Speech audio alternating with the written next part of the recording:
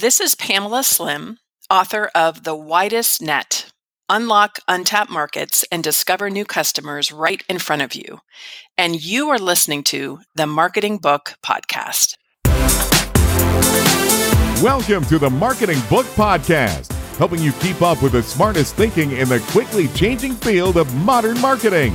And now, here's your host, Douglas Burdett. Hello, and thanks for joining me on the Marketing Book Podcast, where each week I publish an interview with the author of a new marketing or sales book, and which was named by Forbes as one of 11 smart podcasts that will keep you in the know, and named by LinkedIn as one of 10 podcasts that will make you a better marketer. Don't worry about taking notes. You can find links to everything linkable in this episode's website page at marketingbookpodcast.com. And since you're a listener to the Marketing Book Podcast, and I read every book featured on the show, if I can recommend a specific marketing or sales book or any other resource I know of for whatever challenge you're facing, send me a LinkedIn connection invite with a message indicating you're a listener so I won't mistake you for a spammer and ignore you, and I will do my best to get you pointed in the right direction.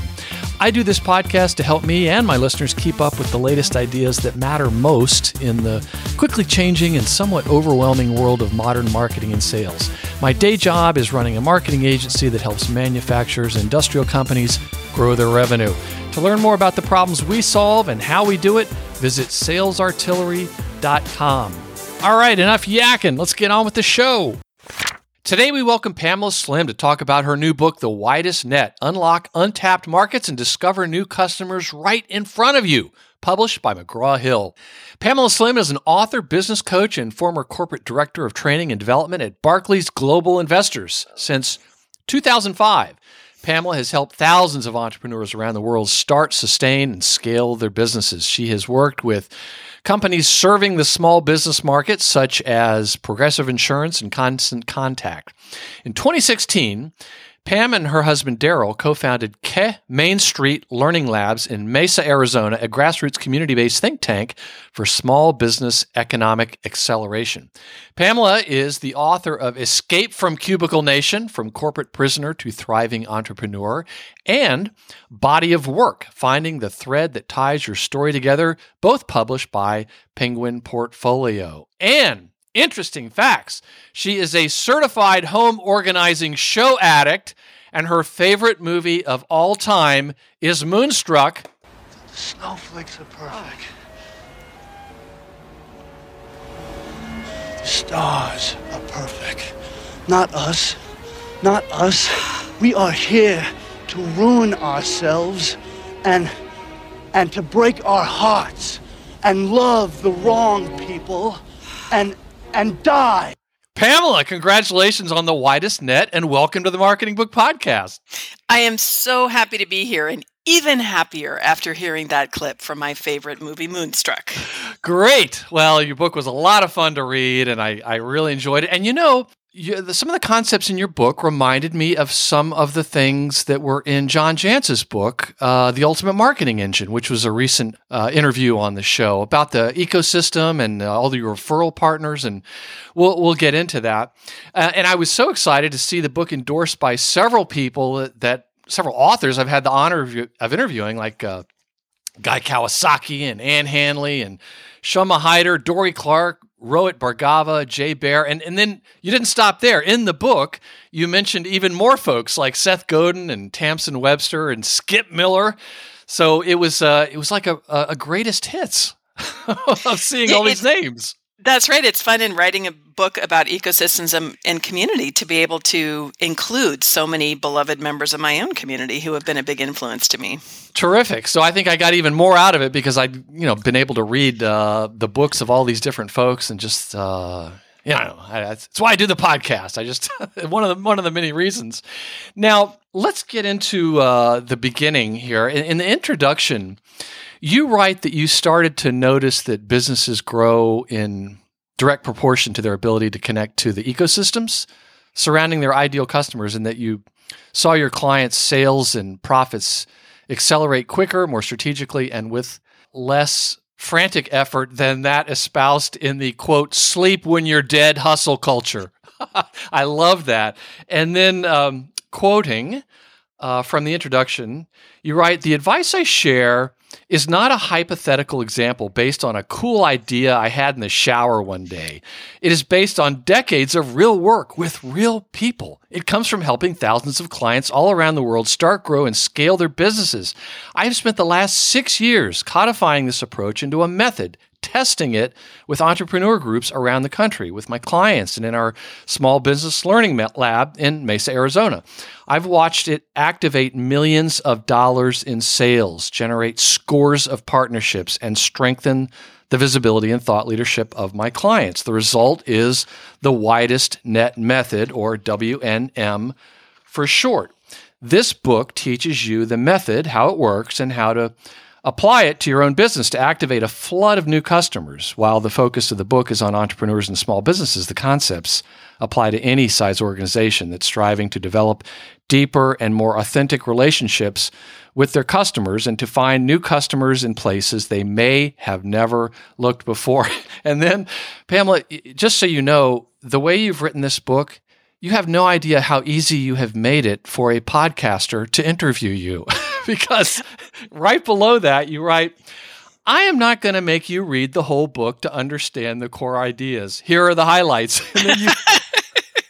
And then you've got, and I did read the book. I want full credit for that. But you've got 10 bullet points, and I'm going to steal from some of these as we talk about this, because it was like, and then I read these, and then I go read the book, and it's like, wow, it's exactly like she said. So I love that. Well, it's funny, being a coach and somebody who has been working with folks for a long time, and my overall background, probably for the last 25 years that I've been in business, is really in training and development. And a truth that I know, shocking, I'm sure, to some of your readers, is that not everybody reads an entire book. And more these days, people might pick it up, they might order it, they might dig into one chapter, never pick it up again. And so in as many ways as possible, the way that my instructional development mind looks at things, I want to make it easy. I want to make the ideas clear. And being a coach that likes to actually see people take action, I like to provide guidance at the end of each chapter. So it's really the way I've written all 3 of my books. Oh, yeah. Well, it's extremely practical. Even this knuckleheaded podcaster starting writing ideas down about his own business in some of the, the worksheet sections you have there. But pro tip for the authors out there, when you do put a summary like that at the beginning, I think it actually makes people want to read the rest of the book. So I don't know. Maybe that was a ninja mind trick you were pulling on me. I don't know. Always, but don't tell anybody. Okay. Well, let me just jump into a few of these. One of them is, let me quote from a couple of these bullet points. One is point number 1. You write, before you build a business, you have to make sure that it solves a problem we're solving. A problem that people will pay to solve, and a problem that you personally desire to solve. And this is where you talk about, values and mission statements. And mission statements, if I had to guess, are probably some of the most misunderstood things in business. Maybe they go up on a plaque on the wall in the CEO's office, but not people understand that. Can you talk about what goes into creating a mission in the context of your Widest Net method? Because this seemed enormously helpful and somewhat demystifying as it relates to this, somewhat mysterious mission statement talk. That's right. And I know a lot of folks, especially if they have been in corporate environments for a long time, may be desensitized or, shall we say, cynical when it comes to exercises around mission, because it has often been implemented in such a way that doesn't feel real and it doesn't feel meaningful. In the work that I do with clients every day, one thing that I've learned, and it absolutely is true for myself as well, is that you really do have to have that deeper connection, a deeper emotional connection, a deeper intellectual connection with the focus of your business, and in particular, like why you're doing it, what problem that you're solving, because the journey is so difficult. It really is something over time, and it doesn't matter if you're at the very early stage of just launching your business or midway scaling it. Everybody I've worked with at different stages will tell you maybe the nature of the problems change a bit. You might have some more resources. You might have a bigger team in order to solve them. But there always are going to be challenges as you're growing your business.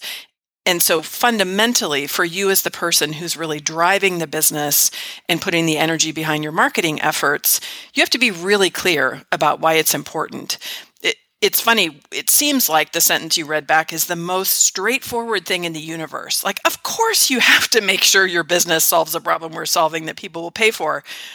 You might be surprised at how often somebody comes up with an idea, it sounds really cool, sometimes gets investors and pitches it in such a way that it sounds really compelling, but it actually has no merit at all. It's not something that actually solves a problem that people care about.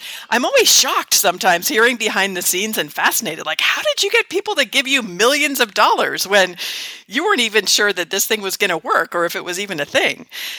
So that part of it, when you really are defining, in particular for the Widest Net method, what it is that you're focusing on and what bigger problem you're solving. That's really the context for the mission and where it comes from, is you're looking for something that usually is bigger than just the work that you do yourself.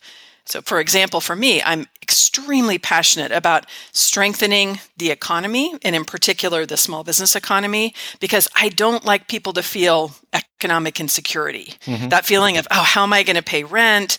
What happens if I lose my job? I just really don't like people to have to stress about that because it's so core to quality of life and everything else. Mm-hmm. And so in looking at that as an example of a mission that I really like to connect to do something about, it has to be bigger where there are other people who are also contributing to solving that problem. And as we'll probably talk about as we move through this conversation, if you don't really clearly define like what problem you're solving and what mission you're on, it will be really impossible to find out who are the other players who you can partner with.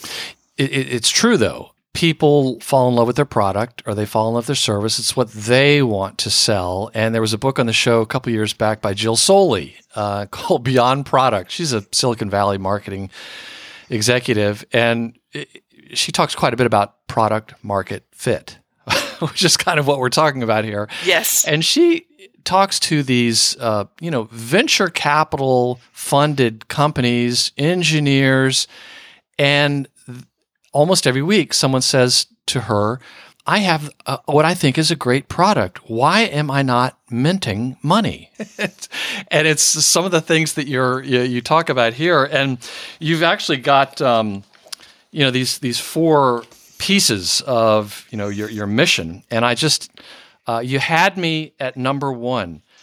It is centered on your customers. I tell you, I've read a few hundred of these books. And the thing that keeps coming back are the companies that are more focused on their customers and understand them better, even just a little bit better than their competition, always seem to win. And it also then it goes on to talk about it's deeply rooted in the problem you are solving or the aspiration you are enabling. You hear how that's still sort of about the customer, listener? It's a problem that your ideal audience views as critical, and it connects with a deeper root in you as the founder. Let's talk for just a minute about the values, though. And, in determining your values, you have this concept I had not seen before. Can you explain this concept of always and never in helping to point you towards what your true company values are? Yes, this comes from my dear friend, Greg Hartle, who is a very seasoned entrepreneur who's started, grown, sold multiple multi-million-dollar businesses, the kind of person I always look at sideways because I'm like, how did you just figure it out so easily? He's an amazing person. And we were having a conversation one day about ethics in business, and I was asking him, what are some specific tools that you've used in your businesses because we share a passion for having ethics and integrity in running your business and also in the work that you do with clients. And he described a tool, which is called the always and never list, that he said any kind of business that he founds or in some cases buys and takes over, with the team, they really create these always and never lists. And so you can begin to say, for us as a company, what is something that we are always going to do? And not surprising, in the example you gave before, I will always center the customer. I will always make sure that everything I'm building in business is about solving a problem for the customers I care to serve. Mm-hmm. I, of course, factor in, I want to have a good, happy, healthy life and plenty of money in my bank account to take care of my family and so forth. But that's an example of things that you always will do. I will always tell the truth. I'm not going to lie to somebody and tell them something that's not true. I will always own up if I make a mistake, to acknowledge what it is that I did and, follow up promptly and apologize, as examples. And then there can be things on the never side. As you do this exercise at first, through time, you might start with that list and then put it to practice. And I know in different economic stages that all of us have lived throughout the decades, you could say, I will never work with XYZ company, maybe that focuses in this area, or I will never work with a client that talks to me this way. Yes. And then sometimes you can be in a situation where you're like, I literally need to work with this client in order to pay my mortgage. And so is this really in my always or never list? Or is this something that I just try to abide by, but that maybe I have a deeper always, which is I will always make sure that I have secured a livelihood for my family, things like that. So it really is an evolving list. And another term that Greg uses in this context is it helps us to understand our own hypocrisy line, especially when you're going through different parts of business and you're growing and expanding. He argues that as we're navigating this, we end up bumping up against this hypocrisy line. Like, ooh, am I really selling out if I end up doing this thing, if I market this way, if I send these many emails, or is it something that's a natural part of my growth? So when you write it down, it helps you to really diagnose and understand what's truly important. It's so clear.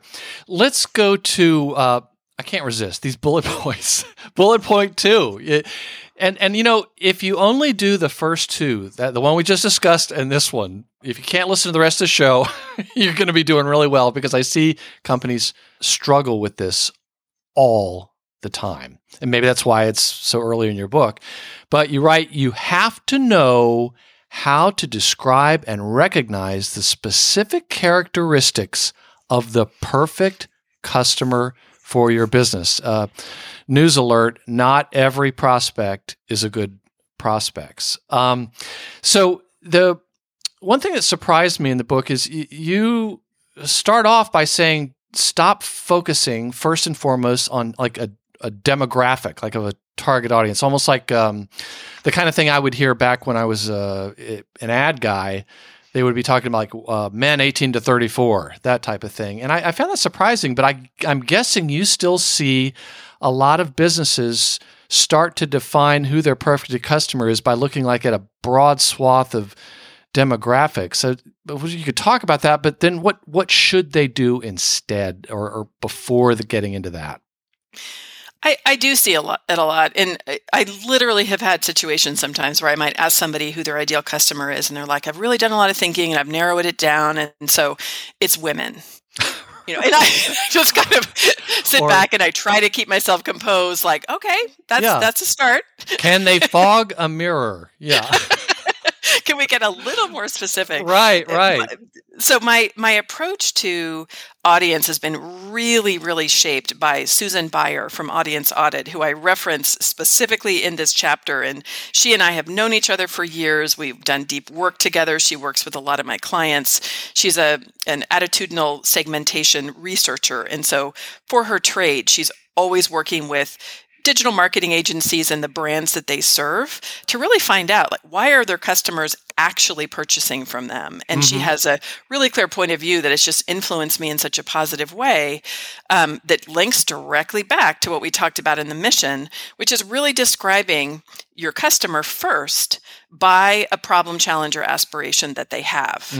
So in the early days of Escape from Cubicle Nation, for example, that was my first blog and my first book, I didn't say I will only work with 55-year-old corporate employees who want to leave and start a business. I would describe it at a networking party or anywhere where I meet somebody. When they asked me what I did, I said, I work with people who are in corporate jobs who really want to leave and start a business. And it's a really simple thing to say, but immediately it gives people a much better anchor of, oh, that's me. That's my wife. That's my son. That's my neighbor. Because you're first really describing your audience in terms of what is a problem or challenge or aspiration that they have. With that, then, of course, where demographics are relevant, then you can add those pieces. So you might say, I work with those folks in Atlanta, or I work with those folks who are at the third act of their career, or empty nesters, or women or men, or whatever demographics that you want to add. This part is so important. And I just think people have been shaped over the years. You know how it's like we can say things so much as advice, even if it doesn't work and it's wrong, that it just generally becomes accepted. Like, oh yes, you have a business, so let's create the avatar, create the picture of exactly the characteristics of who you want to serve. And many times people do end up creating a specific person. And then they'll come to me saying, God, I feel really stuck because I don't only want to be serving 25-year-olds who live in Chicago who drive Priuses, and I say, well, let's back up a minute. Maybe that's one audience member demographic, but really, what are we getting at underneath that? Oh, they're first-time home buyers and they don't have great credit. And so they're worried about buying their first home. Okay, great. So from that perspective, we could have a bunch of different demographic ways that we could be serving people with that situation. But don't start with it. You really could carve this in stone. Define your ideal customer by problem, challenge, or aspiration. It makes for a great discussion around the conference room table. And also it brought to mind sales training in the past where, you're introducing yourself like at a networking event or a cold call or whatever. Don't say what you do. Talk about the problem you solve and try to put the pain point in there so that people can, like you said, say, oh, that's me. That's me. Yeah. So interesting. I was wondering if you could talk a little bit more about how to go about finding the qualities and characteristics of people you want to work with, obviously, but the people you don't want to work with. And that always seems to be helpful to say when I'm talking to a company and I'll say, well, who is it you don't want any more of? What kind of clients do you not want? I usually get pretty quick answers there. Could you talk a bit about that in terms of, helping you to feel safe ruling out the kind of people you don't want to work with? Yeah, one place to look immediately is the work that you've done in the values section, because that is a very clear way when you can just look at affective characteristics of people. I don't want to work with crabby people or really super cynical. I love people who are cynical and who think critically about things and want to analyze things from many different angles. I love that. I loved having that conversation. But if somebody fundamentally, for example, has an affective characteristic where they just are resistant to everything, that the first answer is just no, it's going to be really, really hard to do the work. So sometimes you can look at characteristics of values you might have with people. Those values can translate for some people and businesses into industries or types of businesses that you will or won't work with that are related to your own personal values or beliefs, but then also just what are the kinds of conditions and the characteristics of people who really bring out your very best. So I know I've learned through the years that I love to work with funny, really smart people who literally believe that they can change the world with their work. It sounds so cheesy, and the cynical people are all rolling your eyes simultaneously. But they're out there. They exist. There. Yeah.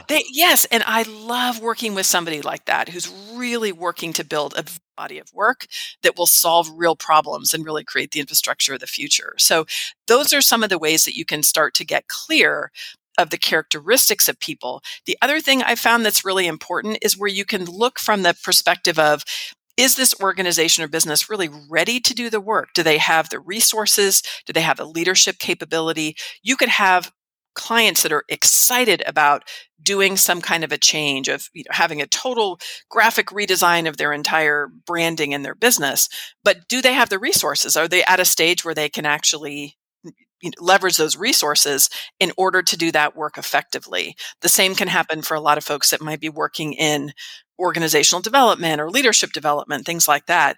You need to make sure that the organization and the leadership accountability and all of that is in place in which the work can actually take root and can happen.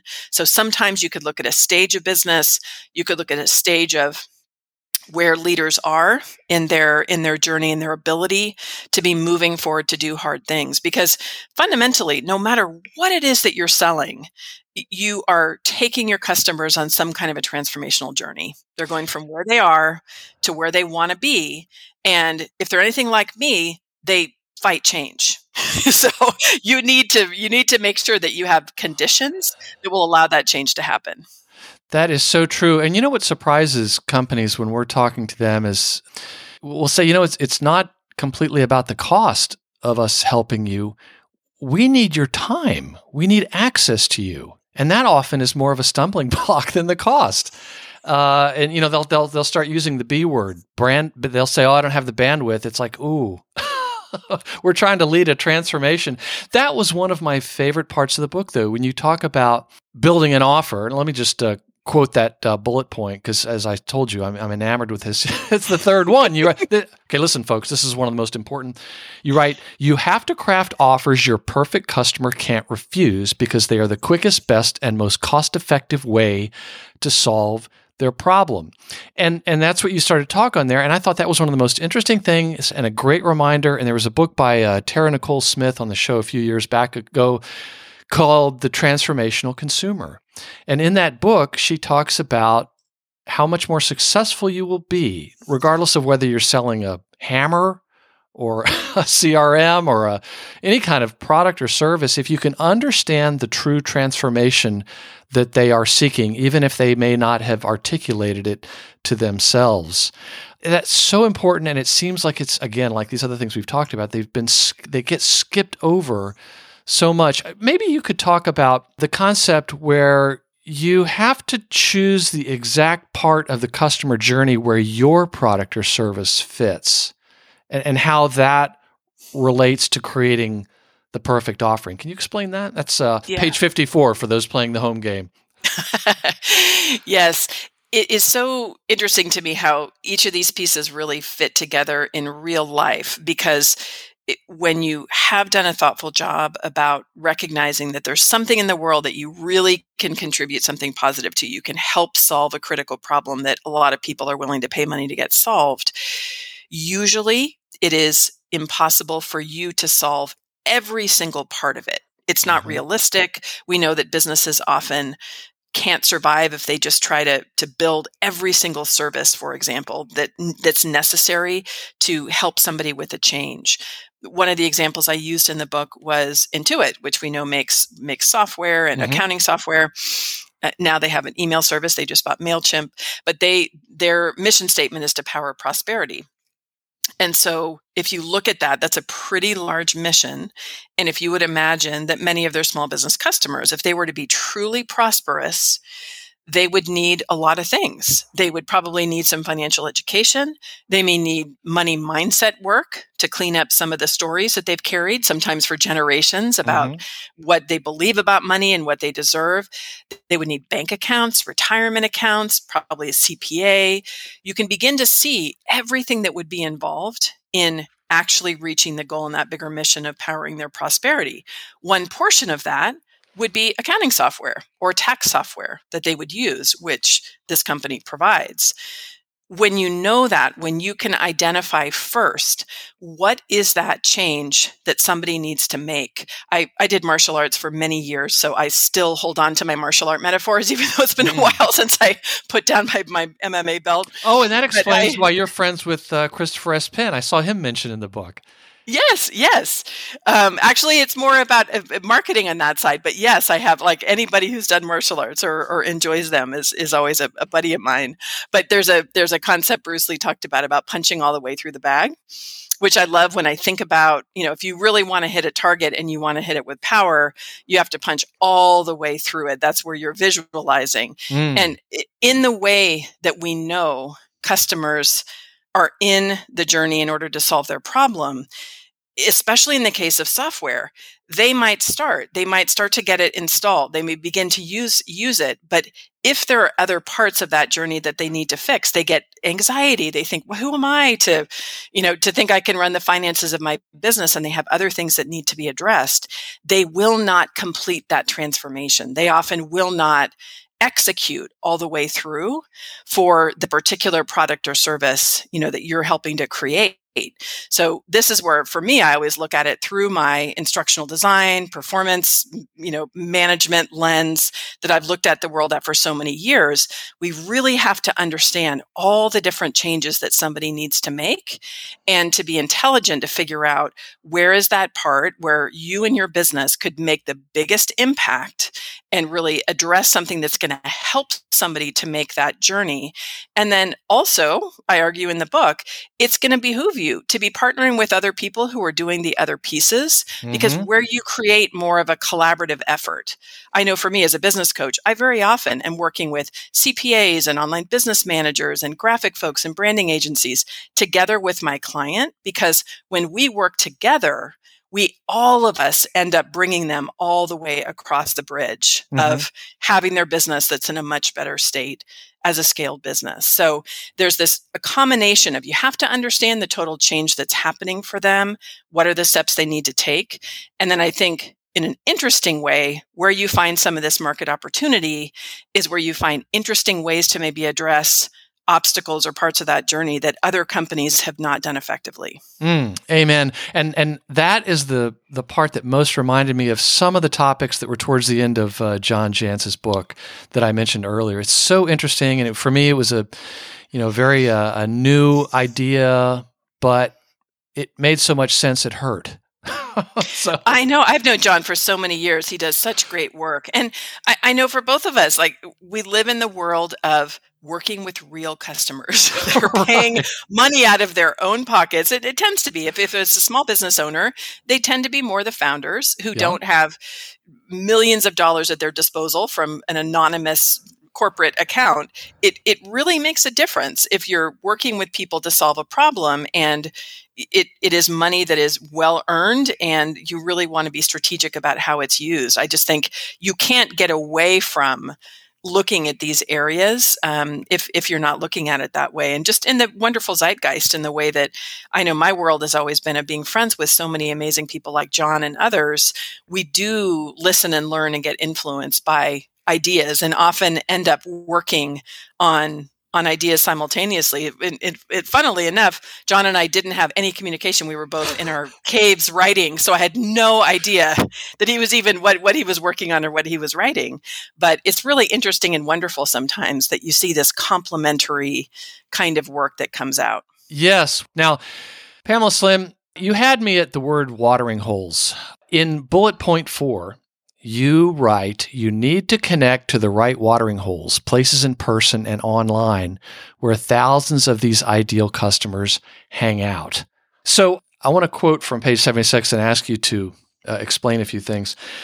You write, there's nothing I have seen that helps business owners grow more strategically and quickly than looking at their marketing through the lens of an ecosystem. So this is the vocabulary section of the Marketing Book Podcast interview. So if you could, yes, take out your pencils, sharpen them. Could you, Pamela Slim, define a couple of these terms that you talk about quite a bit, which is ecosystem, obviously, what you mean by it, watering hole, which is not a bar, and thought leadership. Yes. So the term ecosystem I've heard for quite a while, especially in the software as a service space, for companies that recognize that they might serve a similar customer, and they do a lot of collaboration to solve that problem in the context of small business owners, and just really for either an individual who's looking to grow their business, or for folks who are in a marketing capacity in a larger organization. My definition of ecosystem, you center your ideal customer, and that's defined by whatever problem or challenge that they have. So they are, looking to grow their business, or whatever kind of problem that you're looking for them to help them solve. They are already most likely looking around in a whole range of places, in person and online, for additional support, information, and resources to solve that problem. I have in the book a framework that are 10 different spokes of an ecosystem wheel.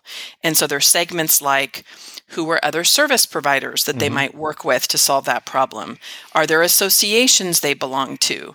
Are there media hubs that they subscribe to, places like your podcast or, YouTube channels, etc.? Are there influencers that they follow? Are there products that they use to solve that problem?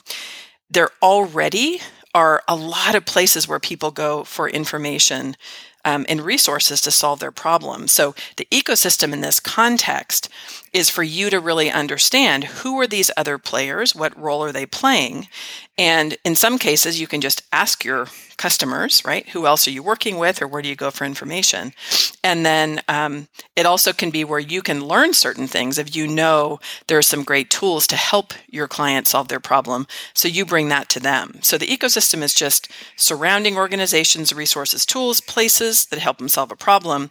A watering hole is a specific place in that ecosystem, in person or online, that where somebody else wonderful has taken the time to gather a big audience around that area. The example, I think, originally came from an interaction I had years ago with my friend Guy Kawasaki, as many people know, as the author of The Art of the Start and chief evangelist of Canva. And it was 2006, I think. I wrote a blog post called An Open Letter to CEOs Across the Corporate World. No joke, probably had 50 blog readers at that time. It was a brand new blog. It was my dad, my sister, my best friend, and a random person from Google that was watching it. I wrote this post. It was a bit of a swan song to all the corporate work I had done, telling employers how they needed to change or they would see a mass exodus. Can we say the Great Resignation, right? 10 years later. So I wrote that post, and on a whim one night, I shared it with Guy Kawasaki. I knew he had a really popular blog. I had never met him before. I thought he did amazing work. And back in 2006, his blog really was this amazing watering hole with all kinds of people following his work. So he ended up posting the post on his blog the next day, and I got this gigantic wave of interest. It was probably the first and only time I went totally viral.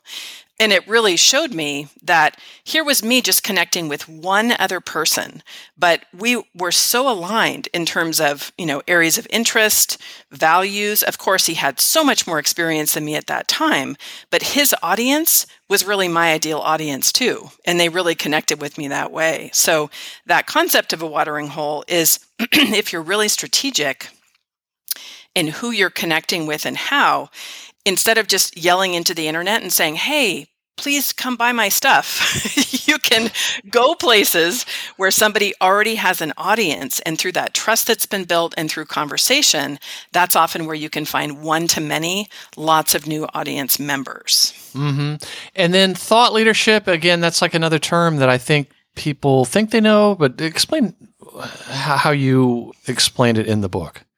Yeah, so thought leadership to me is really just your specific point of view about how you think the problem should be solved. So if we're, talking about solving bigger issues of helping small businesses grow and giving them tools and information, my thought leadership, my point of view is look at ecosystems, build partnerships, right? Work together. That's a perspective that I might bring to the conversation that will provide a unique and hopefully valuable perspective that could be different and in many cases complementary to somebody else who might say, focus on really good SEO. And that's great advice. But that person who has that expertise and that thought leadership is really sharing their point of view about how to solve the problem. Yes, and you talk about the watering hole and Guy Kawasaki, and that kind of takes us to bullet point 5, if I can read one more of these. You have to build relationships with these people in a way that is respectful, inclusive, and that they don't find overbearing or creepy. So is what you did with Guy, is that an example of the concept in your book called seeding? Yeah, we should ask him so he can tell you. I mean, we've become good friends throughout the years, and I appreciate him so much. I know in that kind of situation, it's the most awkward and nerve-wracking kind of thing to do, where you might find somebody where you're like, oh, wow, this person really should know my work, or I should really be on their podcast. It's a very vulnerable thing in order to reach out. Part of what I think is an art is balancing a core concept that I talk about. If we really think of the first part of the book as really what's your strategic analysis, so that you're very clear as to what are you doing and who are the other players there and where are the most strategic connections. The next part is really about how delicate and sensitive and discerning you want to be about how it is that you build those connections. In this case, it just there's a bit of luck. I sometimes, to my credit and sometimes to the embarrassment of my children, I'm not afraid to ask. I'm not afraid to talk to anybody. I'm not afraid to reach out to somebody, but I want to be respectful to pay attention to what they're talking about. In that case, I've been reading his blog religiously. I knew part of what he was talking about, that I thought he would be interested in this. And so when I pitched it to him, I was very human. I just expressed, how much I appreciated his work. But the way I said it was, I wrote this and it just made me think of you in the way that I know your work, and I wanted to share it. I didn't say, would you please post it on your blog tomorrow? It happened to be my luck that at that moment, he was at his email. It was 10 o'clock at night. He was at his email. He read it. He liked it. He actually responded back. The original post just had 4 points. And he said, can you make this a top 10? Because he loves to do everything in top 10. And I said, sure. And so I finished the post. I wrote the other 6 points till 1 o'clock in the morning. And then I sent it over to him. And then that's when he published it. We had a conversation about it later because it really was just one of these cosmic things that happen sometimes where right place, right time, I connected with a bigger audience. And then I think that was kind of the initial kind of kickoff point where my profile began to grow and that attracted Penguin Portfolio, my first publisher, to publish the book. And so Guy and I actually did a panel at South by Southwest the year that the book came out that was like blog to book. And somebody in the audience was saying, well, how do you do it? How do you get the attention of somebody who's really busy and influential? And he said, a lot of people think that I have the golden touch, meaning, the Midas touch, everything I touch turns to gold. He said, I only touch gold. Yes. So that goes to my ongoing mantra about body of work. And it's not so much just what are the words you use to reach out and connect with somebody, but what are you building? Again, because you're being really discerning and sharing a particular point of view about how to solve a problem and maybe create content that's really good. How are you contributing something so that if you happen to get the precious attention of somebody really busy and famous, that when they look at it, they say, oh, this is actually pretty good. Let me spend another couple minutes leaning in. That said, it is really in the long game, when you look at the amount of seeds that you have to plant, when I look myself at the kinds of relationships that I have and how long it took to really develop trust, you're going to have far more misses than you have connections, right? Like sometimes things just happen and it's beautiful and just appreciate it. But don't count on it. You're going to get a lot more situations where you write a heartfelt email and it's completely ignored. Yes. I think this sort of seeding or outreach is done in a very ham-fisted way, and it's very irritating, and we see a lot of it. Make up your own LinkedIn connection joke. But when you reached out to him, you did it with a knowledge of him, and you did it in a very human way, but there was also some gratitude. I mean, it's almost as if you didn't hear back from him, that's fine, but you were sort of thanking him. In the book, it's very clear you're not talking about those kinds of people that are, you probably get emails every day from people saying, hey, can we post something on your website and get a follow link back? It's like, scores of them, just over and over and over. Yeah. And, I still try to be relational with it because most of the time, these are probably very poorly paid business development folks. And I say, thanks so much. I don't actually, do that on my blog, but I appreciate your outreach. And very often those kind of person is very appreciative of that. But that's an example where there's literally no relationship. And the funniest thing is they're like, I write about cleaning products for people who work in companies, and here I am for 15 years writing about startups and small business. So very often they're very poorly researched. And there's something about immediately the first time that you meet somebody of reaching out and asking for something that just is not the way that we operate as humans. Yes. I just don't think we would do that. If you and I met for the first time, we had never corresponded, and I just knew you had this great podcast that could benefit me, and I just said, hey, Doug, it's great to meet you. Could I be on your podcast? You would probably look across the room at your wife, who I've learned, is also named Pam, and just try as quickly as possible to give the secret signal where you say, please come get me because I need to get away from this person, right? Like we don't operate that way in real life. So don't do it in business. Our job at seeding happens a long time before you actually ask for something of someone. Yes, yes. Well, of course, my wife, Pam, would say, "You have a podcast?" Exactly. What is it you do, actually? I hear that a lot. Let's move on. There was a term in your book I hadn't seen before, but I loved it, a TMA. Tell us what a TMA is. A TMA was my funny little play on TMI. In doing work with clients, and as you can tell, there's a theme here, which is that I'm an author practitioner. I write about what I actually use. And one of the amazing clients that I work with, Carly Cunningham, who I actually tell her story all the way through the book, who's a brand strategist in Vancouver, Canada.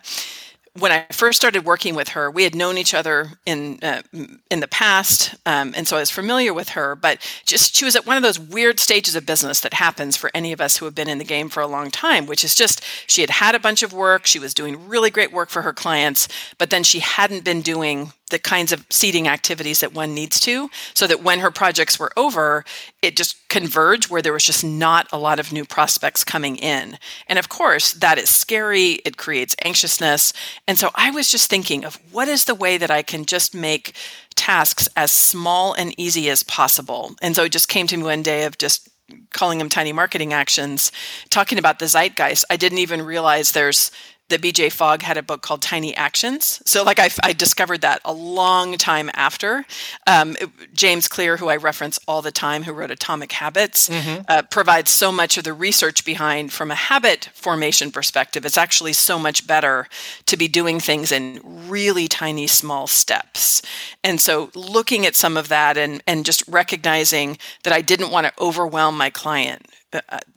We just started to implement this idea of tiny marketing actions. So we got really specific about who were the best people to connect with through this ecosystem analysis. She did consistent outreach, and Carly is a very disciplined person. Like if she has a task to do, she will do it all the way through. And she actually bought a journal for herself. Every day she'd put in her tiny marketing actions and give herself gold stars when she did them, which I loved. Like it was really immediately getting that reinforcement. And so through the years, we've worked together through many different stages of her business now. But it's fascinating as an analytical person. She's actually shown me spreadsheets of looking at when she was actively implementing tiny marketing actions and looking at the implications about how many incoming leads were coming, how many months after those tiny marketing actions, what was her overall, revenue and profitability. It's so interesting how there's really a direct correlation. And I think we often think about marketing in terms of huge initiatives. So I need to completely rebrand my website and do a huge launch and hire a gigantic team or an agency. I have nothing against hiring teams, so that's not the point. The point is there are a lot of things you can do if you are strategic in how you're building really small connections consistently. Yes, it's a game of inches. Let me just ask two other quick questions about the book, the concepts. And one of them is about sales and one is about partnerships. And then we'll wrap up. Bullet point 8, you have to know how to sell to these customers who we've discussed, in a way that feels easy and aligned and valuable to you and them. I want to quote from page 170. You write, developing into an effective salesperson is possible for those of you who have always told yourself, I am allergic to sales, or I never want to turn into one of those manipulative and pushy salespeople. And you go on to write, I used to feel this way too until mentors showed me a way to sell that was in alignment with my skills and strengths. What were some of the things that you learned from these folks? I mentioned Skip Miller in the book. He was a client of mine a whole number of years ago, and I've worked with him on some projects. It was so transformational for me to work with somebody who taught selling for a living, and his method was so powerful to me because instead of feeling like what my incorrect perception was that selling was really about pushing and just pushing somebody in order to make a decision, he talked really a lot about the structure of sales. And his premise within proactive selling and a lot of his other books is that you really want to align your sales process with the natural way that people buy. That's what a concept. Right? Like, I mean, imagine that. Once again, centering your customer. So, Yeah.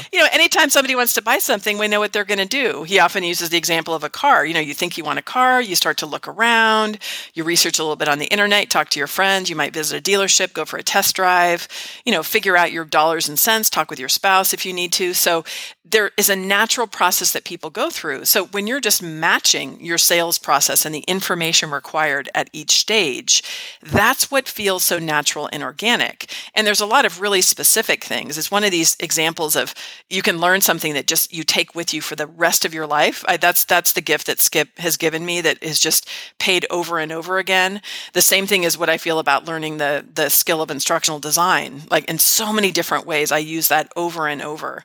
And so once you get that, you begin to realize, oh no, what I'm doing is I'm just being effective. I'm being organized. I'm helping somebody to make a decision. And another tidbit that I learned from Skip is your goal is not to make a sale. Your goal is to help people to make a decision, yes or no, without delay. Mm-hmm. Because as he says, yeses are great, nos are great, maybes will kill you. Yes. And just ask anybody in business. Yes. One of my favorite lines I hear good salespeople say is, no is my second favorite word. Yes. I love that. That's great. So the last thing I wanted to ask about was the partnerships. And this is obviously central to ecosystems. You write, over time as you scale, you need to build partnerships with trustworthy allies that allow you to grow without exhausting yourself in the process. I want to read from page 192 and ask you to elaborate more on this because I think this may be really misunderstood. You write, unfortunately, most business partnerships are formed in a casual, transactional way. In the moment, working together always sounds like it has nothing but upside. But over time, you often begin to regret your split-second decision-making. Ecosystem partnerships cannot be transactional. They must exist on a sturdy foundation of research, communication, and experience.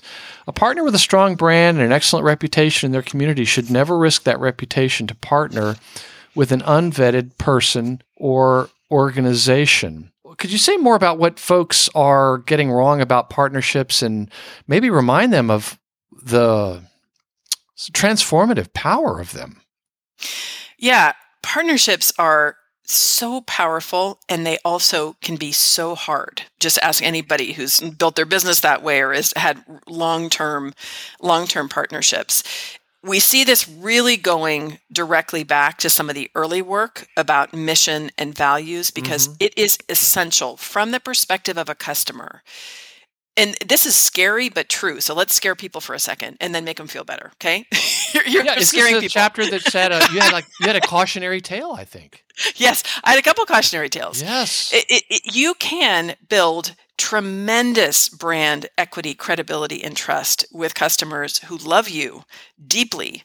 And then you can make a decision to partner with somebody where you have not taken the time to really explore the truth of not just what they say their values are, but how they actually operate. And if you haven't done due diligence, so much credibility and trust can be lost where a partner who you have introduced to your community comes in and does something harmful or out of alignment. And so that's the scary part of like the stakes are really big.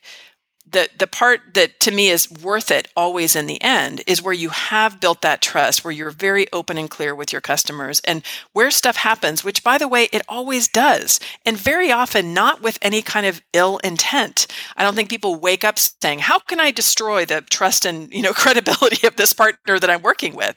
But if that happens, you want to be addressing things as clearly and concretely as you can, right? Learning the lesson, looking at some of these good practices that we see where, just over time, it's impossible for companies, leadership, communities to never have issues, to never make mistakes. We need to really build practices that allow you to recover from that. But the process of really discovering a partnership, the side of it that can be very transactional is you have a bunch of customers and you can get me a bunch of money. And so let's do a deal. And just really looking at it from that lens of like, oh, I want to work with this person because they're the quickest path to money and I know they can sell my stuff.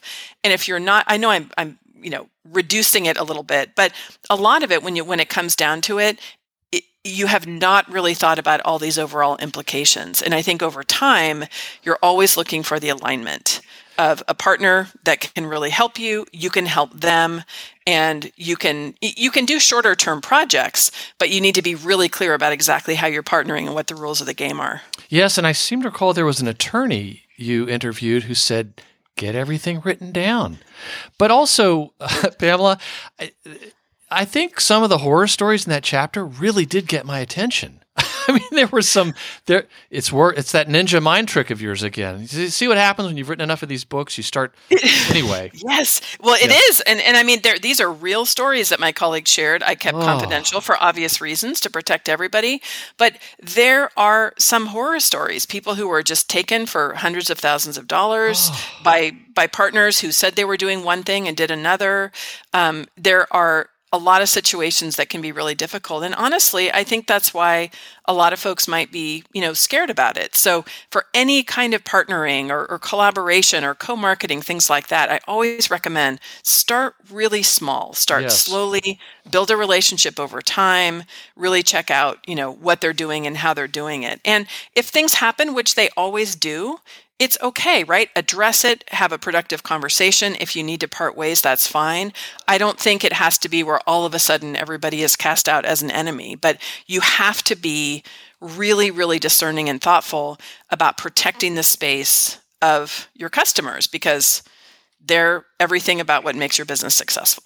Yes, I really got a lot out of that chapter, and maybe because I haven't read about that, but also it's extremely, like so many, there's very, very practical things that you should be doing to maybe take a little bit more of a sober approach to partnerships because they really can help you, but they have to be more than what you say a casual transactional sort of thing. So, Pam, if readers took only one thing away from the book, what would you hope it would be?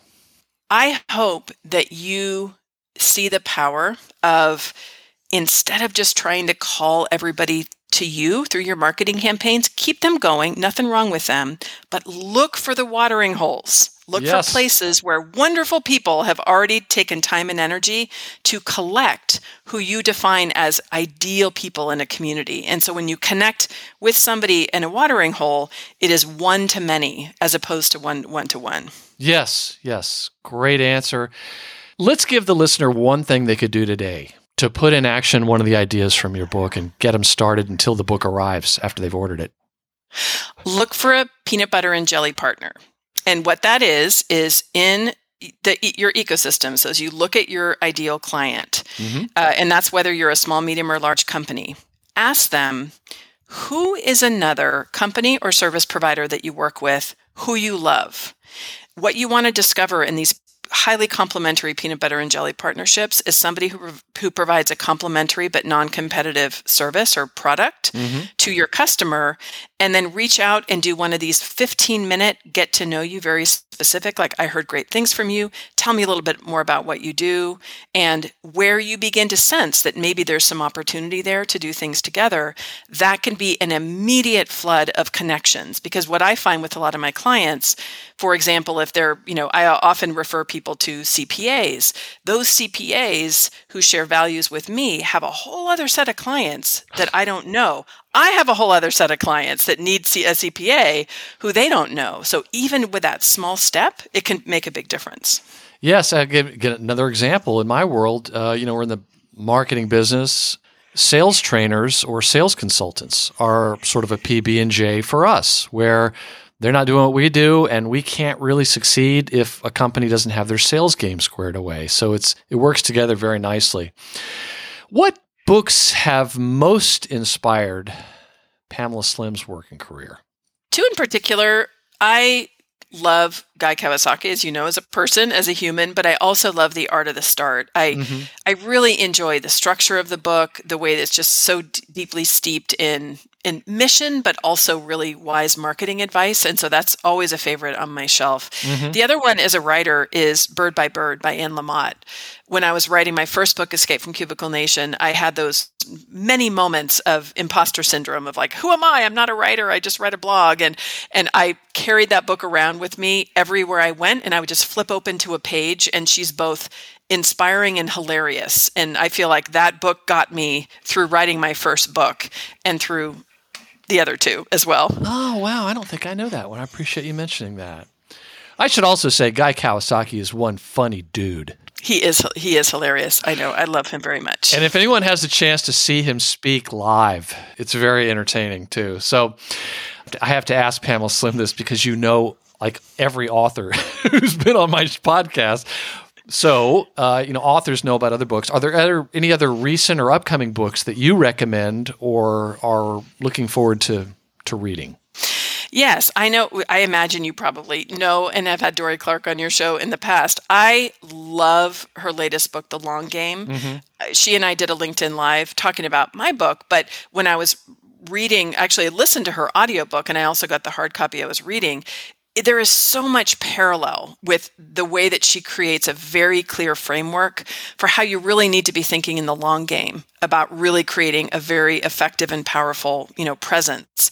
And I felt like I could breathe a sigh of relief for the people who just want instant results. I think she makes a strong case for how it is that you slowly and effectively really build your credibility and build your business. And the other one is my good friend and colleague, Jonathan Fields, who just wrote a book called Sparked.